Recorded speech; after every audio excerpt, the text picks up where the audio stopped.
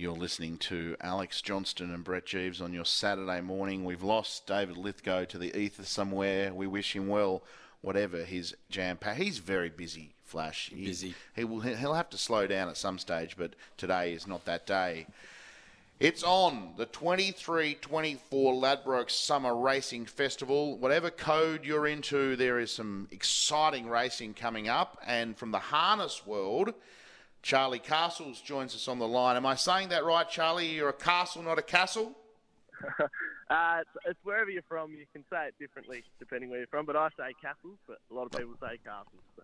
Well, we'll stick with you and Castles. I mean, Flash never gets my name right, so I don't take it too personally either, just quietly. Now, you were in the big city lights of Burnie last night. I had a look at the results. No winners, but you have a nice night? Well, a bit of a tough night last night in Burnie for me, but I like racing around Burnie. It's a nice, tight country circuit, and you always get a crowd right on the fence, so it's always exciting at Burnie. Tell us how you're balancing training, which you just started doing, with the driving, a little bit of both at the moment? Yeah, I just started training one, so that's exciting. Fits in pretty good here at home. I've got good helpers with my dad and my uncle, so we're going all right at the moment. Hopefully we can keep that up for a while to come.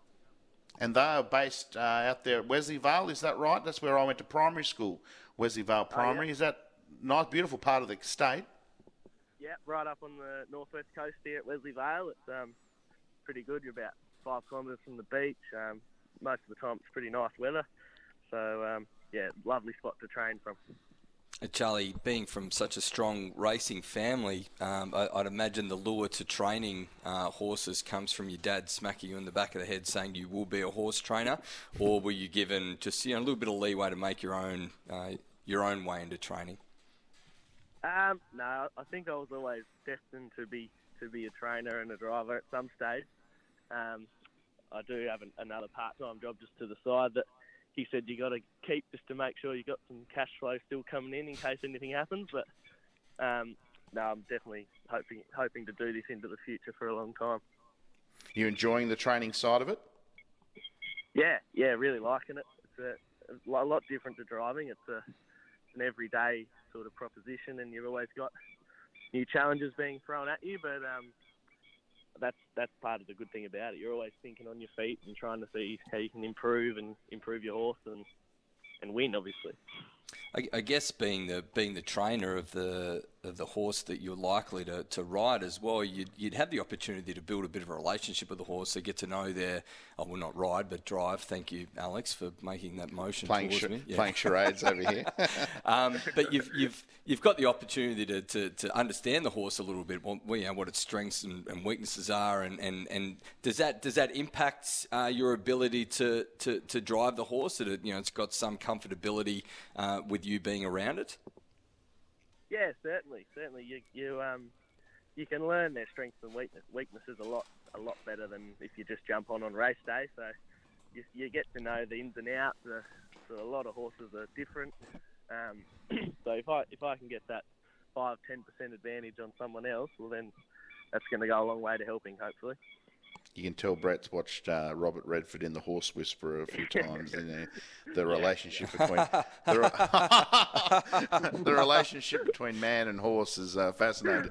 Now, on a slightly more serious note, and I definitely won't tempt you into talking about the politics, but you do a lot of driving for Ben Yole, who's obviously been in the news a lot.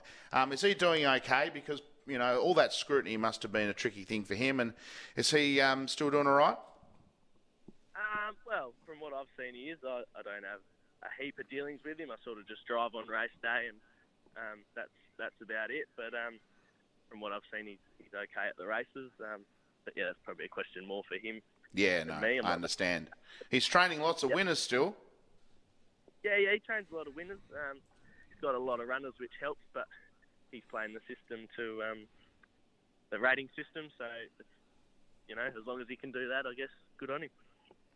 Will you stick around and mostly drive in Tassie now? I know you've driven interstate in the past. I mean, you got any plans?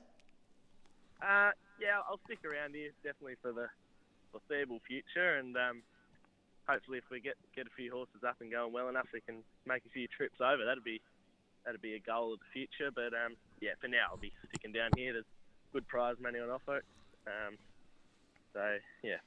Be here while the money's up. Charlie, which of your current horses have the ability to race and be competitive? Well, Sabine, the horse I train, she's a handy filly. She'll definitely go on to bigger things in the coming years over there. Another horse that my uncle trains, Nance's Tiger. He's got a bit of ability. He's probably hasn't fully shown it to the public yet, but what we've seen at home, I think he can keep improving, and he's another one that could go over in the future and hopefully be competitive over there in some of the better races.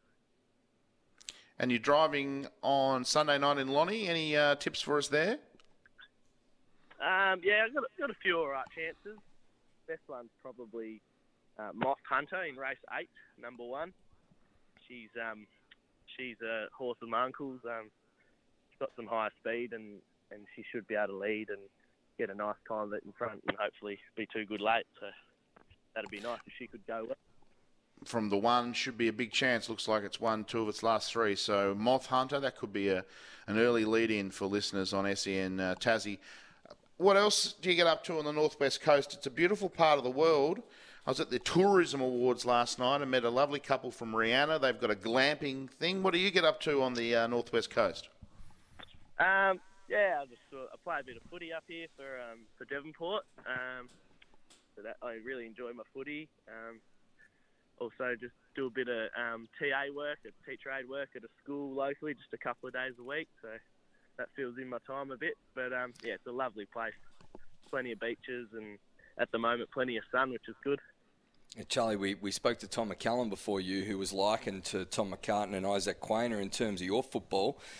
Give us 2 players that you would be likened to from a stylistic standpoint. That's a tough one. I'm a bit of a small forward, inside mid type. So let me think. I wouldn't mind being likened to a Tom Mitchell type, sort of in and under player who gets a few touches, and forward player.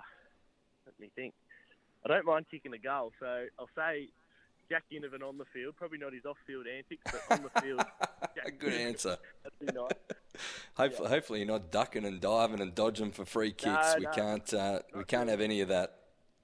Well, I've just done a quick Google, and The Advocate, which is obviously a respected paper up there, describes Charlie as a star Magpies forward. So you won the flag last year in the NWFL, yeah? Yeah, we've won. They've won 3 out of the last 3, I think, and I've played in 2 of them, which is good. I was lucky. Who's the coach? Who's the coach these days? Justin Rodman taking over this year, who's new. He's a pretty good fella. Been around a lot of the state side of things, and taking over from Kurt Byard, who's been turned the club around in the last 6 years or so. So we've come a long way since I started, that's for sure. We were down the bottom a lot, really. He's my vintage Justin Rodman, Ulverston boy. I used to catch him in there at the Red Grasshopper getting a bit of pizza. He's a big, tall fella. He'll be good to play under. Yeah, he's a big, long streak of a man, but he's an excellent coach, and really looking forward to this season coming up. Mate, while we're talking about footy, and I hope it's okay, we pick your brain about some footy. There's obviously a lot of talk at the moment around the State League, and that's going to be disbanded, and we're going to go back into regional footy. And Burnie, Devonport haven't had representation in the State League for some time. And you're in that age group of guys who would I'd imagine love to play at the highest level. What's the feel around Burnie Devonport for the youngsters and the lack of representation across those 2 regions in the State League? Is it something that the kids had, from a travel perspective, just had really struggled with and aren't interested in, or is there a real desire for the young people up there to be involved in footy at the highest level? Good question. I think there is a desire. I just think it was made very difficult, especially if you're a younger kid, still going to school, or you've got a full-time job and you're having to commit to 3, 4, 5 days a week of just football for probably not the money that you need. It makes it pretty tough, especially.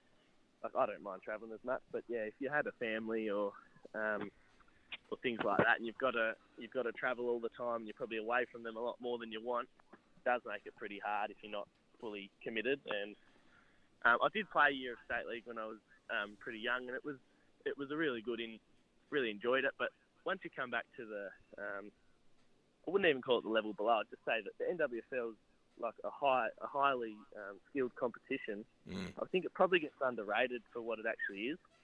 It's a bit more of a contested in an under league, but it's I think certainly Devonport and Burnie and probably Wynyard would hold their own in the state league for sure. I don't think there'd be any issues there. It's just the travel and the expenses and all that. Well, it's going to be fascinating to see how the new look, post-state league, because I think all three regions will have really, really good competition. So it'll be interesting to see how that all shakes down. Charlie, thank you so much for your time this morning. I hope Sunday night in Lonnie goes well. What is it called? Moth Hunter? Moth Finder? Moth Hunter. Moth Hunter. I got it right the first time. The Moth Finder. The Moth Finder. I don't know. The Mothman Prophecy. I don't know. Anyway, Charlie, thanks so much for indulging us. Good luck with the footy and life and teaching and killing them up there, mate. Yeah, maintain. It's awesome. And so I kicked 3 goals one day at the primary school oval there at Wesley Vale against Myndetta. So if next time you're driving past, think about me hobbling down a wing. Charlie, I sigh because. Sorry, I was going to say I'm sighing because I've heard his story of kicking 3 goals 485 times now. So. I'm a little tired of it. I'll go and look for it later. I've only got to play 4 games of footy, Charlie, so I'm hanging on every kick. Thank you so much, and good luck for the rest of the summer. Drive lots of winners. No worries. Thanks, boys. Beautiful. What a ripper, Charlie Castles. Charlie Castles. Doing it well up there, kicking the footy, and it is an interesting point.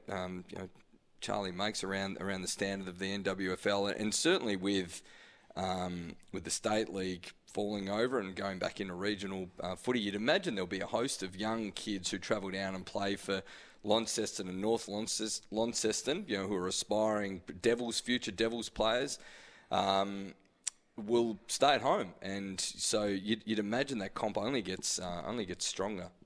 Yeah, I hope that to get to the next level, you don't automatically have to relocate to Hobart. I think that would be a shame, and I know that's a big concern that the North Launceston president that you've had on in previous shows, he's worried about that suddenly, it's just Hobart-centric. But the counter-argument to that is, and they say it works well in the underage program, is that if you have the hubs, it doesn't matter which part you're in as long as the standard is high. So I think that Northwest League can be really strong post-state league, and what a rich what's the word I'm looking for? Nursery of champion footballers over the years, the northwest coast of Tasmania. I think it's almost unavoidable that it does become a little Hobart-centric under that model. Like if you're a talented kid in Burnie who's being picked for the Devils, I don't think you'll be able to train all week for Smithton and then come down and play Tassie versus Box Hill at Blunston Arena, having had no connection to the team or players from a training perspective, and understanding game plans and all that sort of stuff. So I do think that obviously if the base is in Hobart, then that means the VFL training base will be in Hobart as well. So there is a likelihood that talented youngsters who want to be in that system and around the right people are going to have to move to Hobart. We've seen that in cricket across many years. And look, even still, now with the Raiders program is a great one to establish skills and identify players at a young age. If they're contracted or if they're second 11 or whatever it is, contracted in particular, they got to move to Hobart. And, they're obviously being paid decent whack for that, although the rookies are still on the up from a financial perspective. It always comes back to footy, but that was a racing chat. And don't forget that right across Tasmania, right across summer, you can join in the fun of the Ladbrokes Summer Racing Festival, whether you're into the harness like Charlie or the Greys or the thoroughbreds. The Ladbrokes Summer Racing Festival will be a very exciting time. Time for a break on SEN. Brett Jeeves and Alex Johnston will be back after the break. I think we're going to hear from the assistant coach of the Jackies. That's right, Mark Radford. Talk about Northwest Coast royalty. He'll be with us very soon.